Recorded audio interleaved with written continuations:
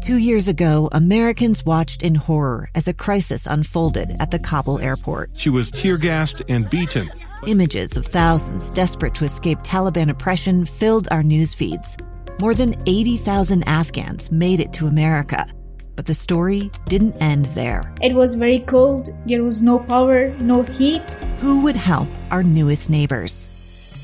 I'm Andrea Smartin. In Stranger Becomes Neighbor, you'll hear the stories of some remarkable refugees who left their homes and their dreams behind, only to start over from zero. Their only possession was 3 blankets. And you'll meet Americans who stepped up to help them. You want me to come when you deliver your baby.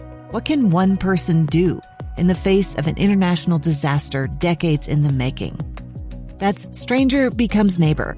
Find us at kslpodcast.com. Follow us on Apple Podcasts or anywhere else you listen.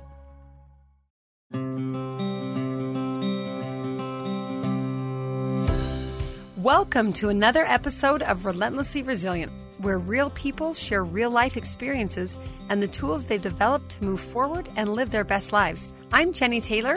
And I'm Michelle Scharf. This is our 100th episode. It's such an exciting day. Can you believe we've done 100 episodes? I can't. Feels like we blinked. It is amazing that we've come this far. And a lot of learning. Told so many beautiful stories that we've had the honor to meet so many amazing people doing really hard things. We've walked the path of a lot of different lives. Yeah. In 45 minutes a week or an hour or whatever it's been.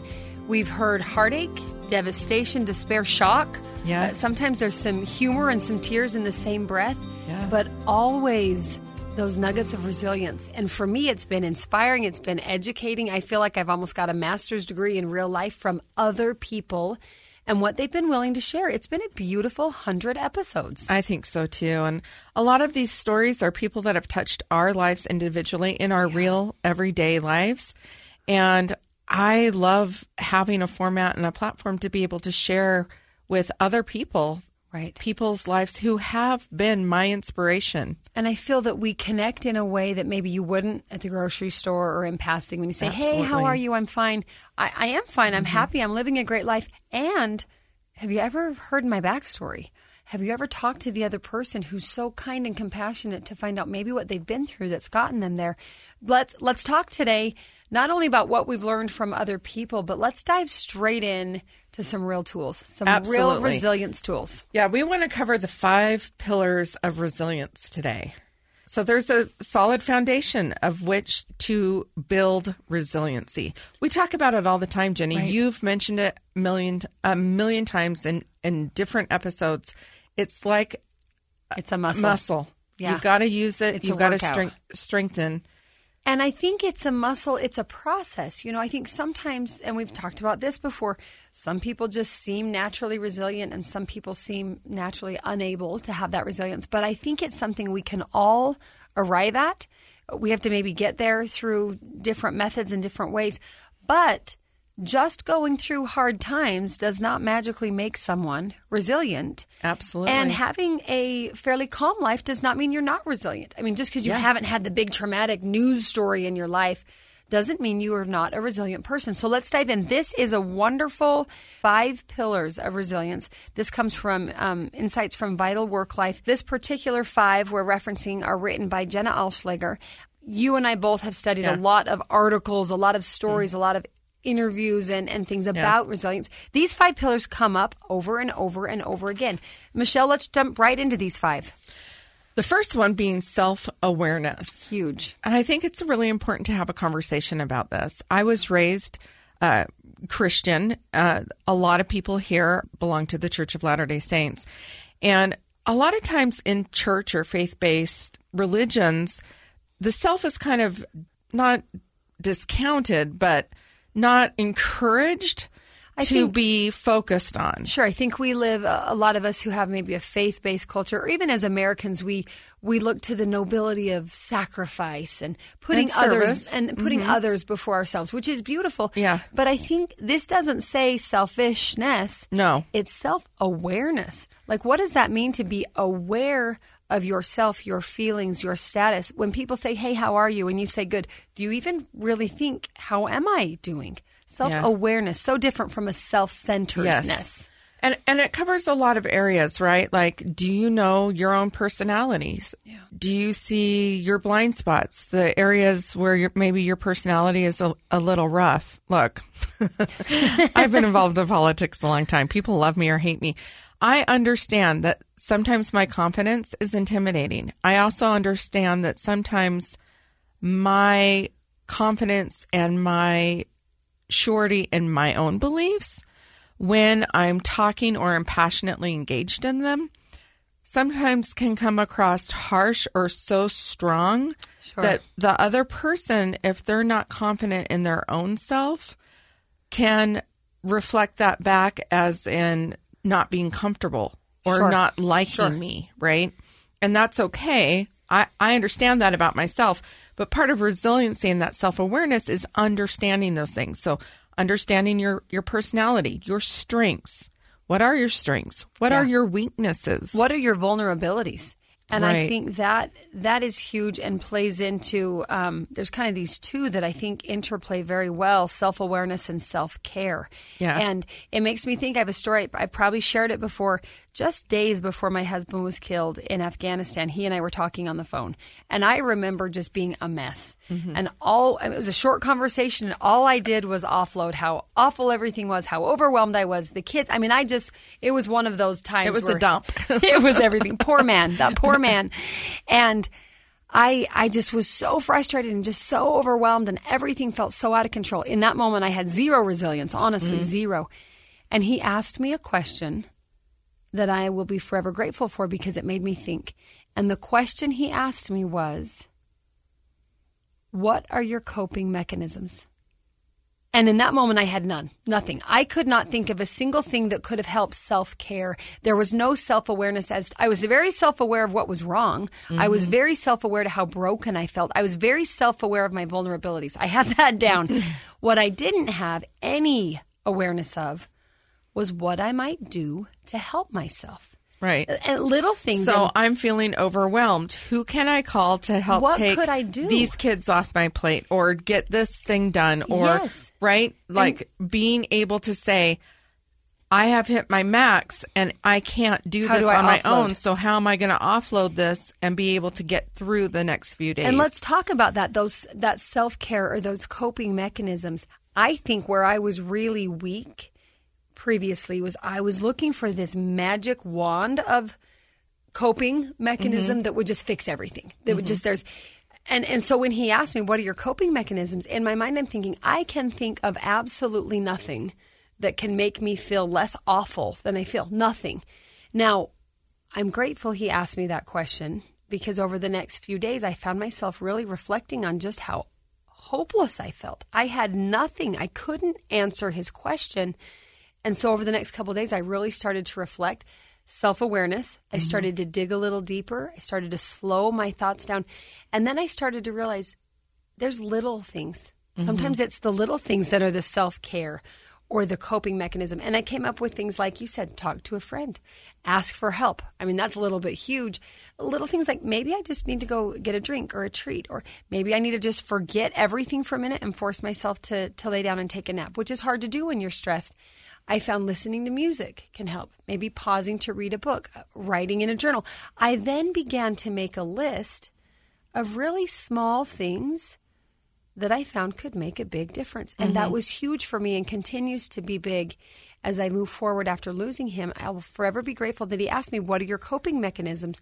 But I'll never forget the hopelessness I felt when I was so self-aware of my weaknesses and my burden, but had zero strength in that self-care pillar of resilience. So they all kind of intertwine and overlap, which is why that graphic is so brilliant. It's a giant Venn diagram of color. Yeah. So going back to the self-awareness, it's really important that we understand our strengths and our weaknesses. So you were really aware in that moment hyper-aware of the weakness. But had you really ever said, these are my strengths? No. And I think that goes back to what you mentioned in our culture where we focus on sacrifice and service to others. We pride ourselves on being humble and meek people. Nobody likes anyone that's arrogant. Right. And I think sometimes we confuse confidence with arrogance. And so I don't know that I ever sat down and let myself say, I am good at fill in the blank, or I can do such and such. Right. I think I was really beating myself down with what I'm not good at, what I can't do, what felt overwhelming. And so it's like I had half the stick of resilience, but I didn't have the other half. And the other half is really important, right? Huge. Unless you understand your strengths, we'll never be resilient just with the weaknesses. And we have to be able to identify those strengths. So like some of the strengths I see in you, and of course, a lot of these are post-Brent, because that's when we met, but you are incredibly good at asking for help in order to help you get your needs met. Which makes me laugh because historically speaking, I would never say that was true. Yeah, and I struggle with that. Who asks for help? I am not good at it still. I want to say I'm getting better, and I'm working on it. But it's a slow grind for me. In a different perspective, to say perhaps my best self-awareness and self-care is to recognize I can't do this by myself. And again, there's that conflict. Absolutely. Because I think I need to be self-reliant and I need self-care, and we get selfish or self-focused. See how quickly you can fall? Right. Again, it's the two ends of the stick. Where do you fall? You've got to have both sides. That's why I brought up the religious aspect, because, I mean, I was raised in a heavily religious home, and we were always taught to really pretty much deny ourselves, right? Sure. To focus on who? Someone Christ. else. Yeah, right. And if we are focused on Christ and we are focused on others, then that is the best way to be. Sure. But it denies the entire purpose of why I think we're here, which is to learn who we are, and how we can be our best selves. And if we don't know who we are, there's no improving and getting to our best self. You know, this makes me think of another term my husband used to use, and he called it enlightened self-interest. And you laugh, I can't and you're wait in to politics. hear So this. this on the cuff, it might be something like you said. Some people might see your confidence and be almost either intimidated by it or offended by it, or just think, oh, she's, we find confident people and we sometimes think they're arrogant. We misread that. Brent would talk about enlightened self-interest. And he would look at how sometimes we confuse, whether it's Christianity or another faith or something, where it really is in our best interest to be a good person, because it will benefit me as I try to benefit you. But again, it's both sides of that stick. So people would say, for example, with Brent, he served on the city council. After he served on the city council, he ran for mayor. And there were people who would be accusatory. Oh, you only ever wanted to be on the council so you could be mayor. And he would kind of laugh and say, I ran to be on the city council to be on the city council. And then I found maybe I could also be, useful and helpful as a mayor. But as a city councilman, if you ever hope to become the mayor, well, you better be a pretty good city councilman. Right. So even if it is your self-interest that you want to be promoted, or you want to be successful, or you want to get somewhere in your life, that enlightened self-interest is you're really only going to get there by helping someone else. Right. So I think it can be both, as long as it's both. Right. As long as it's both. And Eleanor Roosevelt has a great quote that for success, our success to be real, it must contribute to the success of others. Absolutely. She doesn't say our success has to be only the success of others. It's both. And I love that quote. And this goes to the entire connection as to why I wanted to put together this podcast in the first place. Yeah. We are all suffering from disconnection. Especially and the now. only way, especially These now, couple years. and even more so now, I feel like even though so-called the pandemic is over and we're out and we're not wearing masks, like we just and all flipped of a those switch things, and it's done. Yeah. We've had this suffering that we've gone through, and this feeling of very alone and isolated.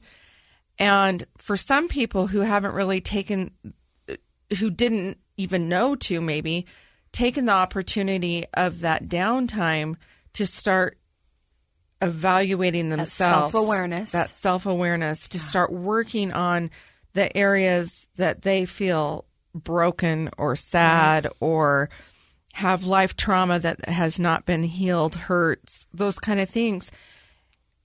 When you go back out, now you're coming from a place of even more sad, more broken. Right. And it's a more difficult way to re-engage and reconnect. And I think more damaging to you and those around you. And that Absolutely. takes us to this third pillar. So we've talked about self-awareness and self-care and how much they overlap.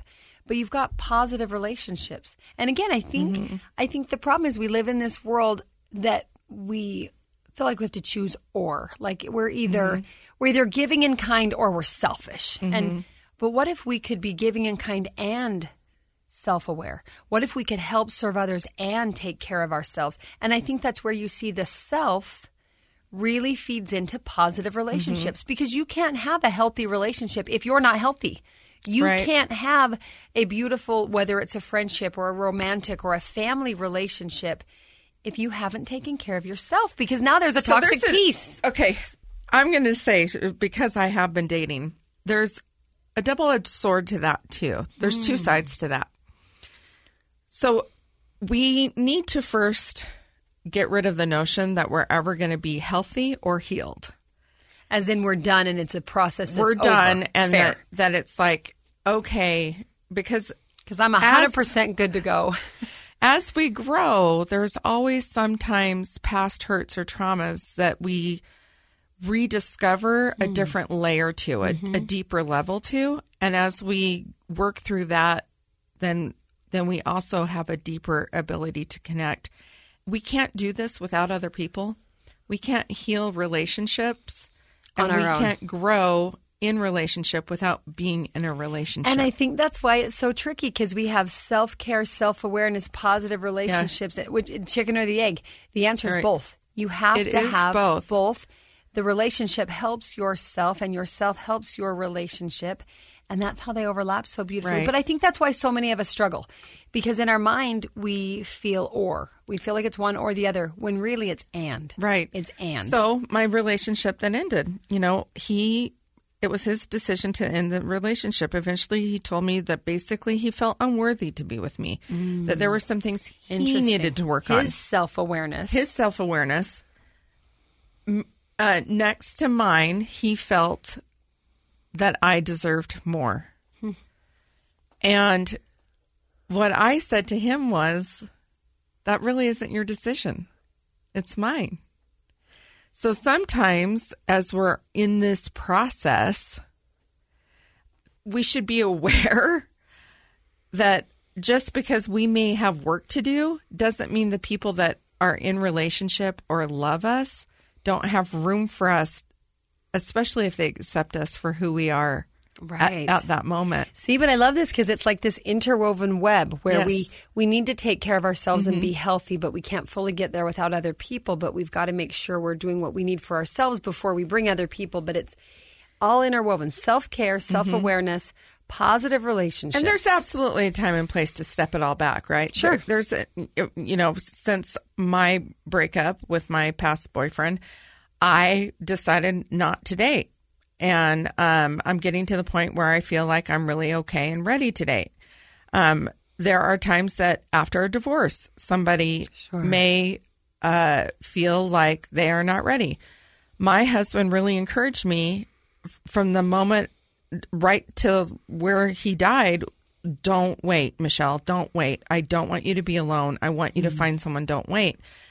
I don't think he had any idea how difficult that is. Yeah, sounds great. Just go find somebody. And I tried 4 months afterwards, but as soon as I got out and went on a few dates, it became really apparent that my heart was not ready. It was just not ready to go. So there are times and places for that. And that's part of the self-awareness. Absolutely. We need to take a break. And when we come back, we're going to hit on a couple other areas of resiliency. We'll be right back.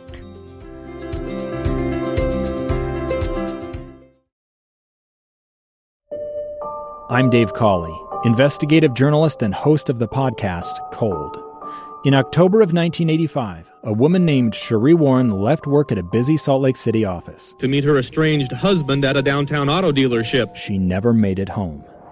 Cherie's car surfaced weeks later in Las Vegas. In the parking lot of a hotel casino. No one knows how it got there. Strange. It was strange. Both Cherie's estranged husband and her boyfriend raised suspicion for investigators. I kind of thought that he might have done something. But no arrests were ever made.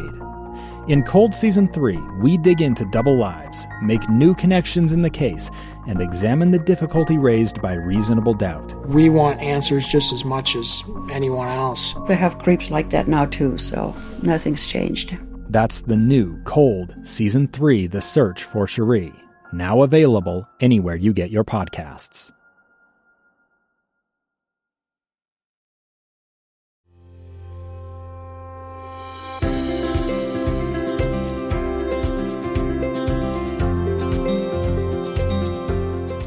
Okay, what I love about this, Michelle, we're talking about these 5 pillars, which could each stand on their own, except not really because they're so interwoven. We've talked about kind of the dichotomy of self with others. We've got self-awareness, self-care, these healthy, beautiful, meaningful relationships. Let's talk about mindfulness. What is the role of mindfulness? I feel like it's almost the underlying resilience principle for all of the others. You can't be aware of something if you don't take the time to be mindful. You can't take care of yourself if you're not mindful of what you need. You certainly can't grow a beautiful relationship of any variety without that mindfulness. Let's talk about that for a minute. So for me, I started practicing yoga after John's passing, and it was a great opportunity. My particular yoga studio and my yogi, she practices mindfulness and meditation before we get involved in the actual practice of yoga. And mindfulness is an opportunity to be still. So you might say you use this in a meditation in the morning or at night, whenever you do it, where you become fully aware of where you are, what's around you, what's happening, but not becoming a part of it. And that sometimes is easier said than done. Right. And so it's just an opportunity to just be fully present in your body and in your surroundings and be more of an observer rather than a participator. Sure. And it's really bringing awareness to the things that you're experiencing through each of your senses. So I used to also teach this in childbirth classes. I was going to say this, it's particularly in your work as a doula. Yes.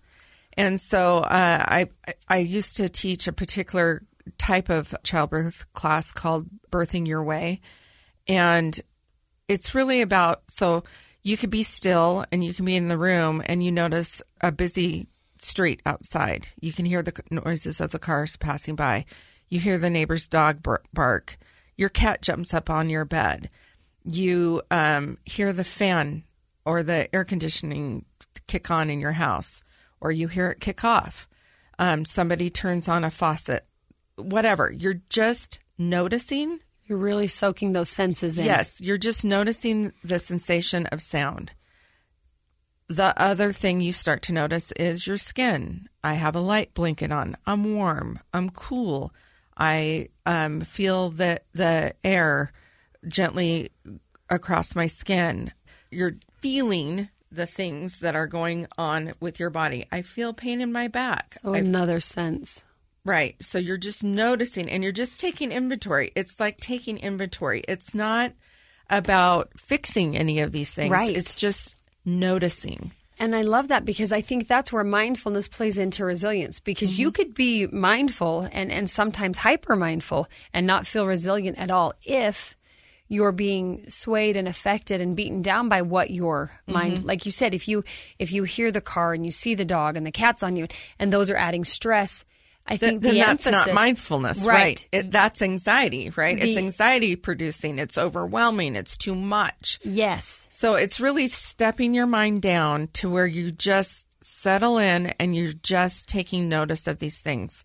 You're not separate from them, but you're not a part of them. But you're either. also not ignoring them or pretending they're not there. Right. And I think that's the huge piece. You know, we talk about the steps or stages of grief, which we know are not linear, but there's some value to them. And that acceptance. I can accept that it's noisy and crazy and there's a cat on me without being overly bothered by it. Let's apply that to a tough situation. I can accept maybe that there's a divorce, that a relationship's over. I can accept a diagnosis that I didn't see coming. I can accept the death of a spouse or a child. I can accept that. And that's very different from being hyper-focused or hyper-affected by it in a very negative, damaging way. But it's also very different from that Pollyanna where I'll just pretend nothing's wrong and everything's fine. Right. And I think that's sometimes where we go wrong. We're almost afraid to be mindful because a lot of us find it easier to either ignore and shove it under the rug or be so mindful, not mindful, but aware that we're weighed down. And that's, I think, what I love about these particular 5 pillars of resilience is how quickly they could be misunderstood and how we need to be aware of that, because you could say to be mindful and listen and absorb and feel and let all of your senses in. But true resilient mindfulness, like you said, has to be not be completely overwhelmed or destroyed by what you're aware of. So it's not just paying close attention. It's being at peace or acceptance with that. Yeah. So, on self-awareness, some of the things that we need to be aware of are our own emotions. And when we practice mindfulness, you will experience your emotions coming up. And as they do, you want to acknowledge them, but also then maybe tune into another sense so that you're not necessarily getting overwhelmed by that emotion that's coming up for you.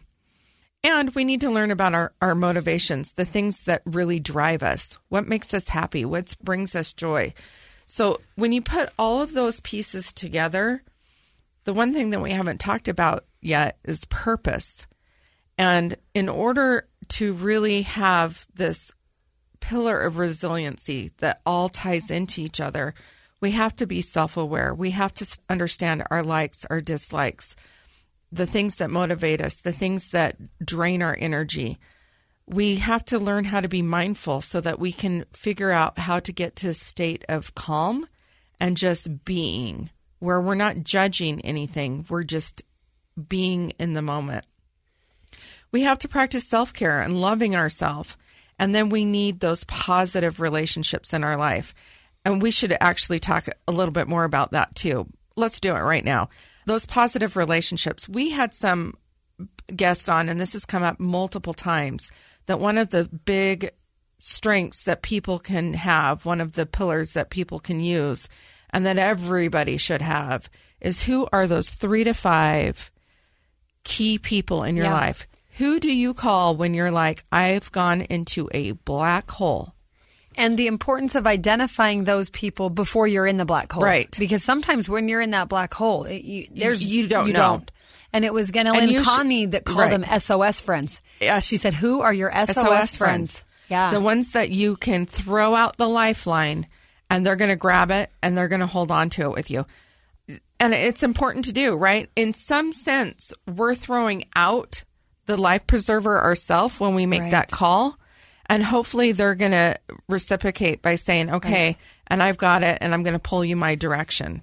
And I think there is a certain sense of willingness, or there's almost a requirement for a willingness to be vulnerable in asking for help, vulnerable in being mindful, vulnerable in caring for yourself. And I think, like Brené Brown, of course, she's one of the experts in vulnerability and a popular speaker many of us know and have read her books.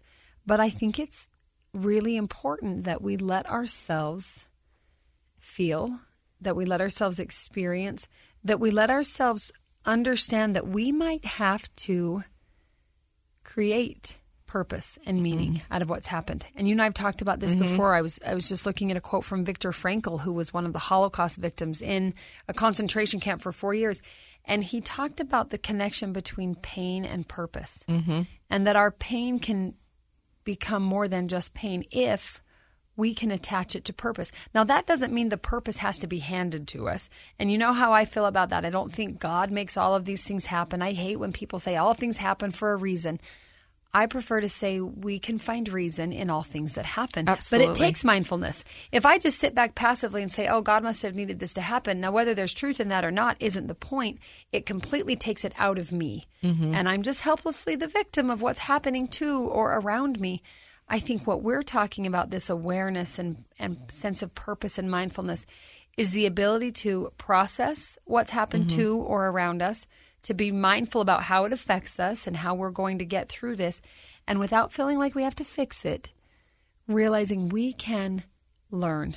We can grow. I might be the one creating the meaning, and you might look at me and say, you're crazy. That's not what that means. But to me, that meaning and that growth can be part of my mindfulness, part of my self-care, and then it helps me develop that resilience. Right. I would say part of my resilience, and I learned it through childbirth classes, frankly. Right. And it goes along with what you were saying with Viktor Frankl's quote on pain and suffering.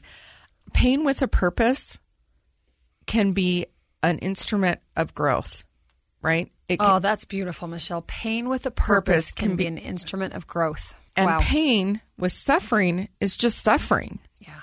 And it's damning and it's heavy and it's depressing and it's dark. And those are all the feelings we feel if we only hold that one side of the stick. Exactly. And so when we can acknowledge the purpose in the thing that is causing us pain, I think that it's easier to get through each step of that. So, for instance, when John was dying of cancer, there was a lot of different levels of pain, but I took a great sense of accomplishment and really I was overwhelmed with how much opportunity to love him came in serving him in many different ways. Through that pain.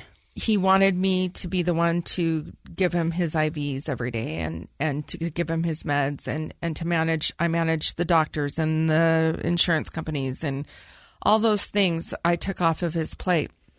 They added a lot of weight to me, but there was no greater thing that I could have wanted to be doing at that time. Okay, let's talk about that for a minute because I love what you just said. It can add weight to you and be meaningful enough to almost energize you. It did. In the sense of purpose. And I find that, like, we joke all the time about PTA. I love PTA. I love volunteering with the PTA. And on the outside, it might just seem like it's one more thing or one more weight. But if you can find that one more thing that has purpose and meaning to you, even if it might take your time, your energy, I can't imagine the care required of helping your husband literally as he's dying, and you're now his psychological care, his medical care, the billing, the insurance. And yet with that sense of purpose that can give you the energy to have that resilience, to become stronger. I've really admired the way you take every situation and turn it into a learning opportunity. I mean, your son's motorbike accident, this recent relationship you've talked about, even bad first dates, whatever it might be. I feel like you are constantly looking at the situation, accepting it, mindful of what it is, and then you're not just leaving it alone. You're consciously saying, what can I learn from this? How can I grow through this, even if it's ugly and awful? And I admire that about you, and I've learned a lot of that from you, so thank you. Yeah, I believe the only value of being alive is the opportunity to learn what it is to be human in the human experience. For me, there's no other value of being here. Otherwise, we might as well just get on to the next thing. And so it's a great opportunity. And I don't look at the hard things as a reason to cave in or give up. I just see them as the total purpose of being here. Which, again, I feel like that's where the purpose intersects with mindfulness. Those two pillars. You find the sense of purpose through being mindful. I often think about this. Sometimes I do some public speaking, and we could go around the room, in any room. We could have a classroom, we could have an auditorium, we could have a church congregation, we could have a family reunion. Yep. If we went around the room and said, everyone write down everything that's ever gone wrong, everything that's ever disappointed you or devastated you or just annoyed you, we'd have a really long list. And most of us, when we made that list, the first step of mindfulness, we'd be really bogged down. And we could feel heavy and we could feel dark and we could feel defeated. But I feel like that purpose comes in. What if instead we took that same awful, terrible, long list and said, look at what collectively we've overcome. Look at what the human soul can do and withstand and handle. Yeah, there's layers to that, Jenny. Look how amazing I would that say, is. what if instead we said, write down 5 of your top, or 3. Let's just go with 3. 3 of your hardest life lessons, because even the kids will have them. Oh yeah, everyone. 3 of your hardest, biggest, hardest things in your life. What were those big 3 hard things? And then, what did you learn from those 3 things? Yes. And How did you grow? How did you grow?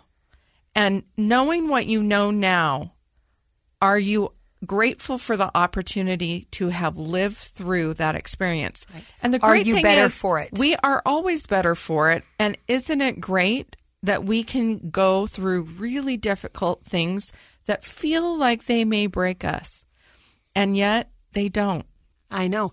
It's as if the breakdown becomes the breakthrough to the next level. And that's exactly what it is. And that's, for me, that's the entire purpose of life.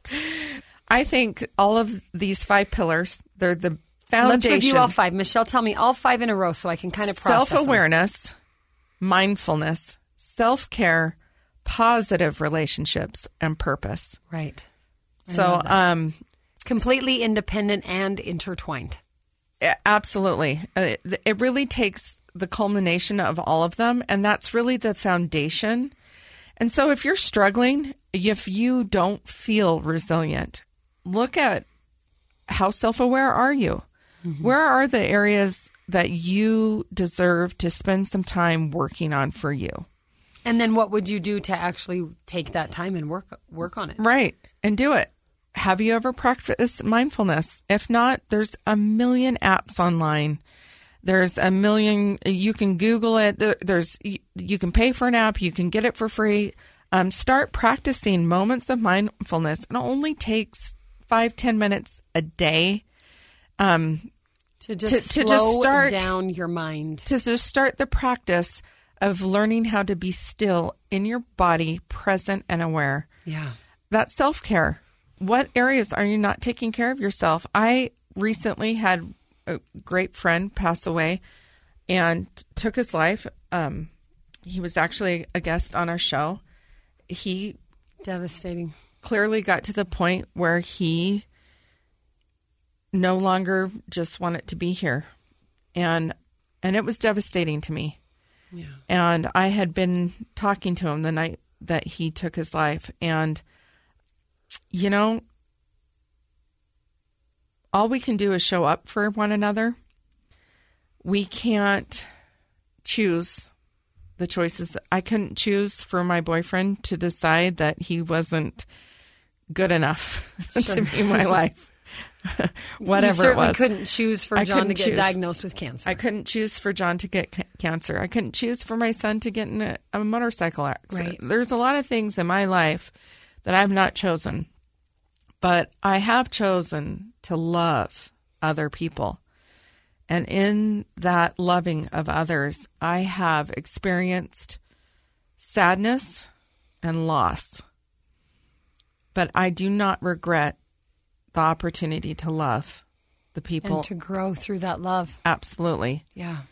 And so, yeah, we need to grow in all of those areas. We need to grow our positive relationships. We need to be really aware of the relationships in our life. Do they add value? Do they spark joy? Mm-hmm. Like Marie Kondo sparking joy or for the thing in our house? What about the people in our lives? Do we have at least 2 or 3 people?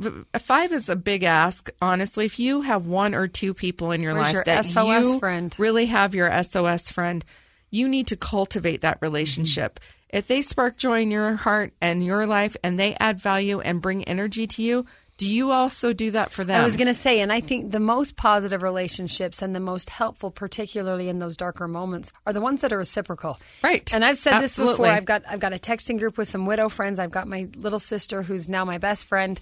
And I know I can turn to them when I'm completely broken because I know there won't be the judgment as if they are in a perfect place and I'm the one that's falling apart. Because I know when they're falling apart, they'll reach back to me. And that reciprocity, I think it's a mutual self-awareness. Absolutely. And that's what can contribute to those positive relationships. So we need to take inventory. We do. Every once in a while, we need to get really aware of who are we surrounding ourselves with. Right. Are we reciprocal in that relationship? And where in this, you know, if you're the center of your life and you have that one partner, let's say you're married, you have a partner in that next circle around you. Closest relationship. And then you have your closest family. And some family members will be outside of that circle. And some friends people might will be closer. And friends might be closer, right? Because they're the friends they're the family you choose. So who's in that next layer? Who are the 3 to 5, and then who are the next 15? And build out a diagram, write it down, start seeing how much time am I giving to these people, and do they warrant it? And if they do, am I giving back? Sure. And I think that's how we build a more conscious life for ourselves. And I think that it's important to do, because if you want to build resiliency, you want to be very aware and vigilant of the energy and time that you are spending with others. And that goes to the pillar of purpose. Not only finding or looking for purpose, but doing things with a purpose, that intentionality. Okay, so these 5 pillars are, again, independent but intertwined: self-awareness, self-care, positive relationships, mindfulness, and purpose. Michelle, let's take one more break and then come back and dive a little deeper into purpose, and then talk about how that connects to this show and our great podcast, Relentlessly Resilient. We'll be right back.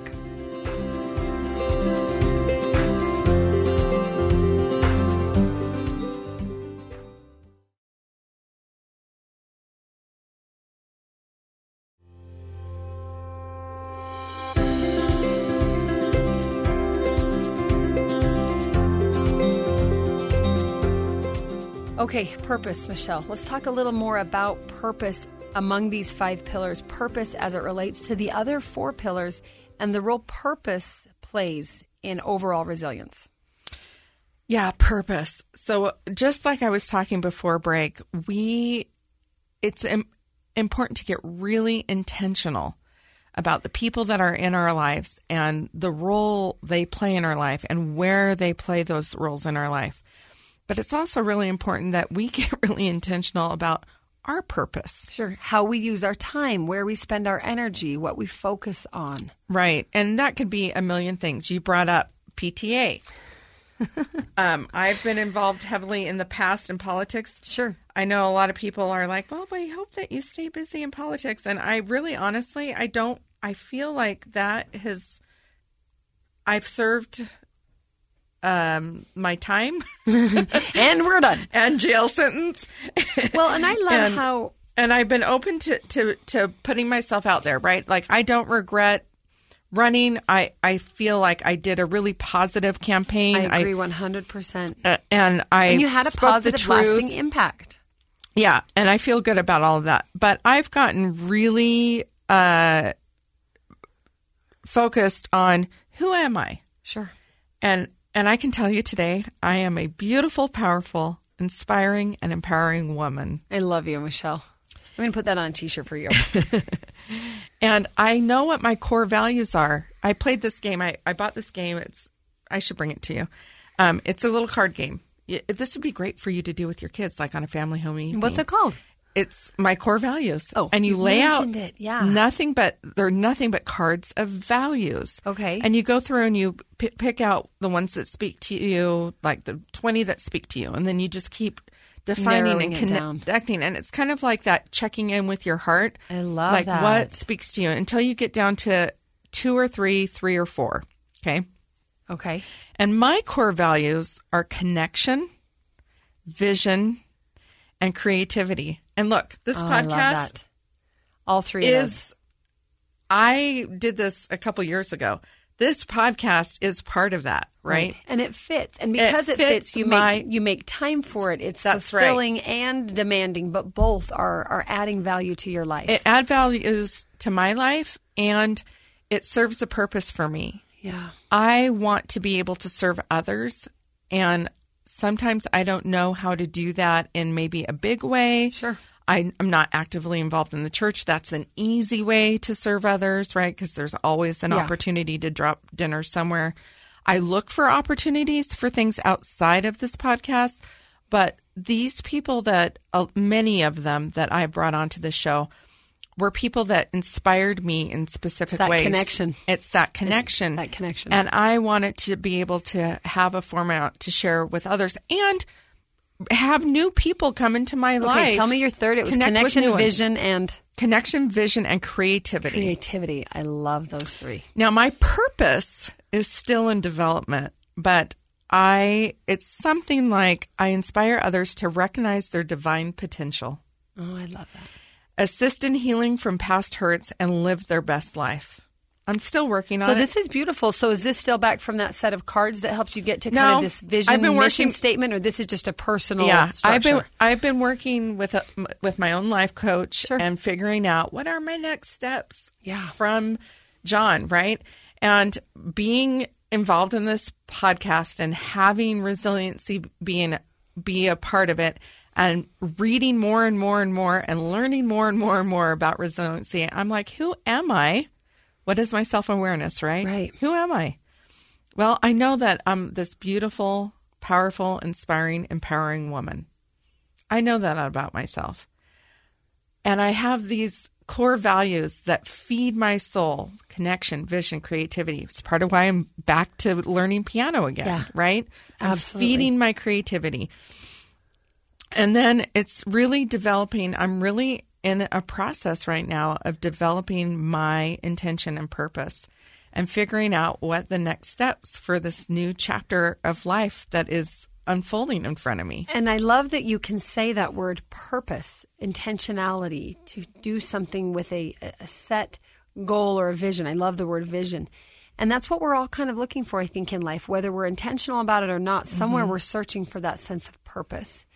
And the more powerfully we align with our personal purpose, I think the more fulfilling life is for us. Again, it's that enlightened self-interest that as I tap into who I am, I'll actually be not only more fulfilled myself, but I'll be a better contributor to the world around me because I've tapped into that core self of mine.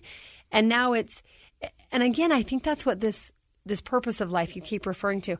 I think when we really tap into who we are and what our sense of purpose is, we find that our life is not only more fulfilling personally, but it's of more value to the people around us. And I think that's what Eleanor Roosevelt meant. I think that's what Viktor Frankl was talking about. I think that's what so many of our guests have shared.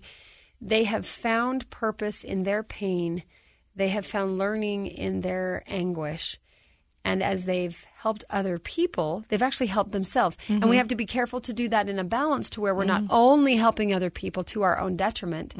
I want to say a quick thing about purpose. I know we talk about religion or faith-based groups quite a bit here. And I think a faith-based or a religious involvement can be a beautiful purpose. Absolutely. And I think it really comes down to that intentionality. Is your religion or your faith base, is it just one more thing you feel weighed down by? Is it just one more outside of expectations? Or is it something you've really internalized? I can find great purpose in my personal faith that helps me find purpose in my mortal life, that helps me find purpose in my pain. It kind of snowballs. Yeah. But it's really real and personal to me. It's not just a checklist someone else has given me. It doesn't come down from the pastor or the neighbor or my grandparents. Right. I've learned it from my culture and my upbringing. But I'm happy to say I'm a woman of faith. I'm a Christian woman of faith, to where that Christianity is one of those core values that gives me life and energy and hope. It doesn't weigh me down as just one more thing I'm expected to do. So I would encourage people that are looking for purpose, whether it's in politics or PTA or church or a business, wherever you are, be honest with yourself as to where you are. Peel back the layers of just culture and get deep down. It is really interesting because, like, I was active LDS for 20 plus years, 25, 26 plus years. And when I stepped away I had a little bit of a faith shaking experience, and I just had to table it. And then John got sick. For me, my process has been, I discovered God in such a big way that that relationship and that experience that I had became larger than the need for a religion. And I have a relationship that is so profound and so deeply personal to me. It just negated my need. And I wasn't finding pleasure in the process at church. I was finding it to be a drain, for it to be a weight of perfectionism, for me to have it wasn't the experience of getting closer to God or Christ. So I'm not going to define myself as any particular religion or non-religion, I'm going to say I have my own profound relationship with God, and that drives me. And it's an important relationship that I foster. And it's among those core values. Yeah. It's in my core values. And so I'm not separate from God. In fact, I believe I am God. And so, and I believe the same of you. And I think that we all get an opportunity wherever we find that purpose in our spirituality. Right. We should all do that. And for you, if that's serving in the church, you should serve in the church. And if your faith is so great in there, that builds you, then that is your purpose. It doesn't mean that what I've discovered for me makes yours untrue. Right. And it doesn't mean we can't respect each other's journey. And I think that's true with faith, with education, with profession, with politics. Mm-hmm. These 5 pillars, this self-awareness and these different things that we're all working on because we just want to be able to withstand what life throws at us. We want to thrive, not just survive. And I think one of the things maybe we can close on in this segment here is how individual it is. Yes. What works for you might not work for me. Right. And I think that's where we want to go with this next few minutes is this podcast has been a melting pot of all kinds of experience. You and I are both widows, but even our widowhood is unique from each other, and it's different from other widows we know. We've interviewed people who've been divorced or catastrophically injured or who've suffered other kinds of loss and disappointment and devastation, but always learning and growing and finding some purpose in such an individual way that I can learn from your experience, even though I might apply it differently in mine. And now as we move forward, this is episode 100, you guys, 100 beautiful stories. Exciting. These next 100, we want to dive even deeper, not just into the details of the story, though those are very important, and there's something cathartic and healing about finding words for what you've been through. We really want to dive even deeper into answering this question. So what do you know now? Right. What is that resilience piece? Instead of just the last few minutes asking, hey, what does resilience mean to you? Let's spend more time on what did these 5 did you pillars, learn?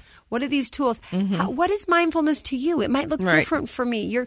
You can sit at the piano and find kind of that connection and creativity. For me, I'm going to have a journal and either my laptop or a pen and paper, and the words help me identify. And we can have that uniqueness and yet sameness because we live the details of our own story, but we're all just living that human story, right? It's all the same exact story. Once upon a time, we wanted to live happily ever after.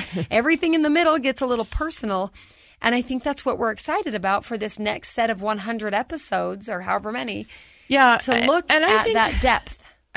I'm not sure I know how to do this yet, but one of my things that I've been very aware of recently is that we only can perceive information from where we're at. And so people can only comprehend or pick up or learn from this podcast from where they are. And I hope that somehow we can lay foundations that help build understanding and compassion and make room for everyone. And there's so much division to grow. Yeah. Right. There's so much division and disconnection. And I want to just really work on building more connection. And the only way to connect is if we can not just communicate with words, but to learn how to comprehend what the other person is saying or the things that we've heard. So your self-awareness and your mindfulness has to play into the relationships with other people. Even if it's not a personal relationship, still being aware of other people, being sensitive to the fact that your experience might be totally different from mine. And we talk about this all the time as moms. We're raising kids in the same house with the same set of life circumstances who are very different. Yeah, and react and perceive it very differently. So imagine billions of us on this planet. I love this. I love that it can be so unique and so universal at the same time. I think one of the greatest concepts my mind has reflected on a lot lately is the concept of and. And I think before I was a very or person. Yes. I was this or I was that. I was heartbroken or I was healthy. I was faithful or I was devastated. Guess what? I'm both. Yeah. And I can raise my children who are also unique, and I can help each of them. I can live through horrible, awful experiences and become a better, more compassionate person. That's an entire section on the book I'm writing. Oh, you guys, she's writing a book, and it's going to be the bestseller of all time, and we're all going to want a signed copy. No, I don't know. Sure. But I've decided, I've been afraid of writing this book. I've been told I should write a book in my life way before John ever got cancer. Oh, you could write 10 books on your lives because you've lived about 50 of them. I know. Every time right? I talk to you, you have like this other past I didn't know about. You're like, you were held at gunpoint. Yeah. You were a doula. You've got a psychic. You've got your yoga life. You've got your political life. What else am I missing? I'm here to live and enjoy an experience. And you're what doing can I tell a great you? job.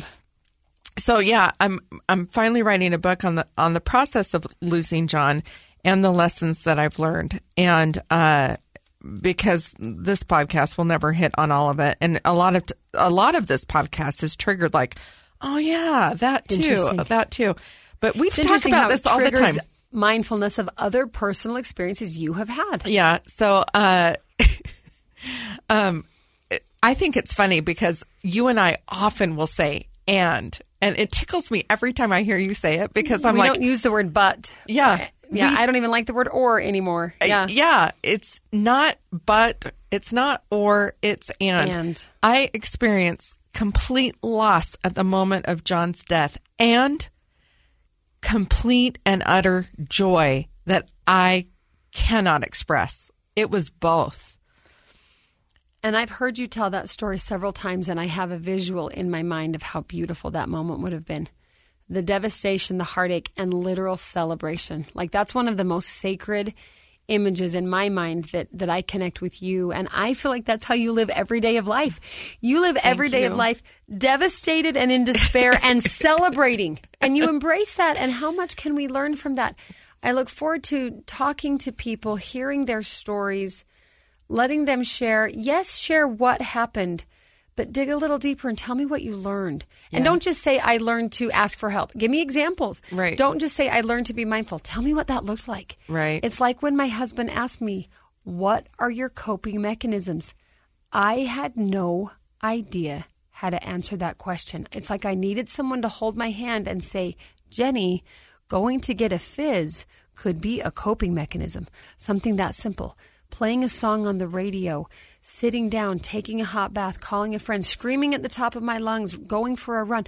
We sometimes overcomplicate things because we want the magic solution to fix everything rather than focusing on those little bitty things that can help us face day by day by day. So let's dig deep. Yes, absolutely. We have some listeners who have written us great details of stories, multiple traumas in their life.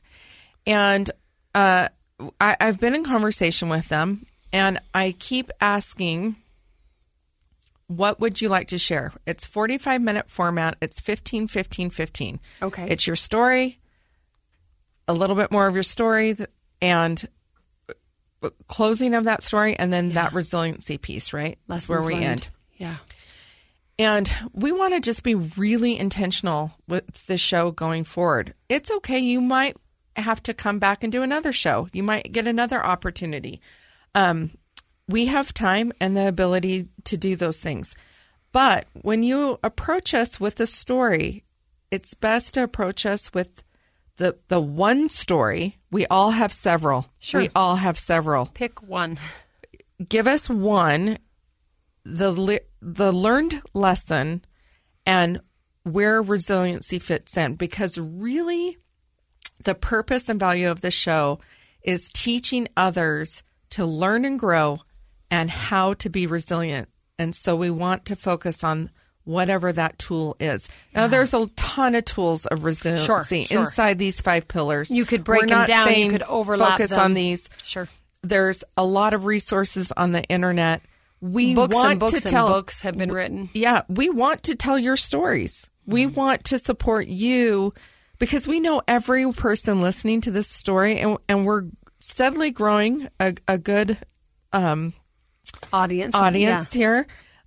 We know everybody has a story to tell, and we want to be able to give you a platform and an opportunity to share At least to reflect one, on that. right? Yeah. At least one. So please reach out to us. Yeah. Let us hear from you. Let us learn with you. Let us and ask yourself, what have I learned? I know one of the real reflective moments of my life, I think I've mentioned this before too. So my father died when I was a kid. He died in the month of September. The September of the year my husband ended up dying, that of course I didn't know my husband would die, but that same September before November, I was really reflective. And it was the first time in my adult life that I really came to the conclusion of what an amazing blessing, instrument, tool, purpose, whatever you want to call it, my father's death had become over the 30 years of my life. And I'll admit it stopped me in my tracks because it was hard for me to verbalize, I'm so grateful my dad died as a kid. You don't say that. Right. But I found myself really with a gut check walking through who I am. Right. How I feel, how I view things, what I've learned, what I've been through. And of course, you're not grateful that he died, but because he did die. Look at what's come of it. Look at who I am. And that's where I got to the conclusion that I am who I am because of what I've been through. Now, that is basic, and we could all say that, but that's what we want people to share. Mm-hmm. Take a moment and think about who you are. How do you treat other people? How do you face the day? What have you been through in your life that has given you the opportunity or the capacity to be who you are today? Teach us. Grow with us. Let us grow with you. Please be willing to have that self-awareness and reflect on your own story, and then take that leap of faith to share it with the rest of us so we can all grow. Yeah, absolutely. Having opportunities to be vulnerable can be scary, and it's okay to not share the things that you aren't comfortable sharing. Sure, not everybody absolutely. deserves to hear them. And we don't have time for every single detail anyway. An overview is wonderful. Right. Whatever you're comfortable with. And not everyone's story is shareable, right? Not everybody deserves to hear somebody else's story. So there is that to it too. But we would love to hear from you. So if you have a story that you would like to share with us and our listeners, feel free to subscribe to our podcast and give us a rating or review, and if that's an option on your platform. And if you do have that story and you want to share it with us, reach out to us. Send us an email at rrpodcast@ksl.com. You can also find us on Facebook at Relentlessly Resilient and on Instagram at Relentlessly Resilient Podcast. DM us, reach out to us. We would love to connect with you. Yeah. Okay, and it's embarrassing. And it's embarrassing to admit that for 100 episodes, you and I have pretended we pull this off by ourselves. Yeah, and we don't. And we don't at all, because all we do is show up and talk, and then we go home, and there's a beautiful episode that ends up edited and illustrated and on Instagram and social media and podcast. And I would like to say, secret it started out with Josh Tilton. But amazing producer here at KSL. Amazing producer at KSL. But next level. And we took it to the next level. Yeah. And who brought us, in my opinion, to the next level. She is the next level. Is Kelly Ann Halverson. Yes. Producer here at KSL. And she is amazing. She's bright. I would say she's magic. She's articulate. She has 3 screens and a massive soundboard and several microphones and buttons. And anybody that knows me and Michelle know that really all we do is talk. And she has to somehow take a bunch of rambling and turn it into an episode every single week. She also has to send us smoke signals and arm signals and sign language and all kinds of things. But she does a great job. She does more than that, too. She helps make sure we stay true to the goal we have of this podcast. Finding meaningful dates to produce maybe a Memorial Day episode or something around Suicide Awareness Month or June for Pride Month, and making sure we're really connecting with each other and connecting with our audience. You guys, we couldn't do it without Kellyanne. We could not do it without her. And we're grateful to KSL Studios for letting us use their studio space each week. Absolutely. And the person, the list keeps going. Yeah. And to the person who really had faith and a belief and an interest in the show in the first place. Our executive producer, Cheryl Worsley, who took a chance on us, thanks to our friend Lee Lonsberry, another KSL voice many people remember and recognize from his time here. When you had a crazy idea about having a podcast that was a wonderful idea, and we're grateful KSL believed in that idea, and Lee and Cheryl and Kellyanne have all made it happen. I'm grateful for the opportunity, and I'm excited to see where this goes, and eventually, hopefully, it our listenership grows and grows and grows. So, and we're waiting for your book. It's going to be amazing. All right, 100 episodes, everyone. Stay with us for the next 100. We've said this 100 times, and we'll say it 100 more. Remember, whatever you do today, remember to be kind. You have no idea the struggles other people are dealing with in their lives. Have a good day, everyone.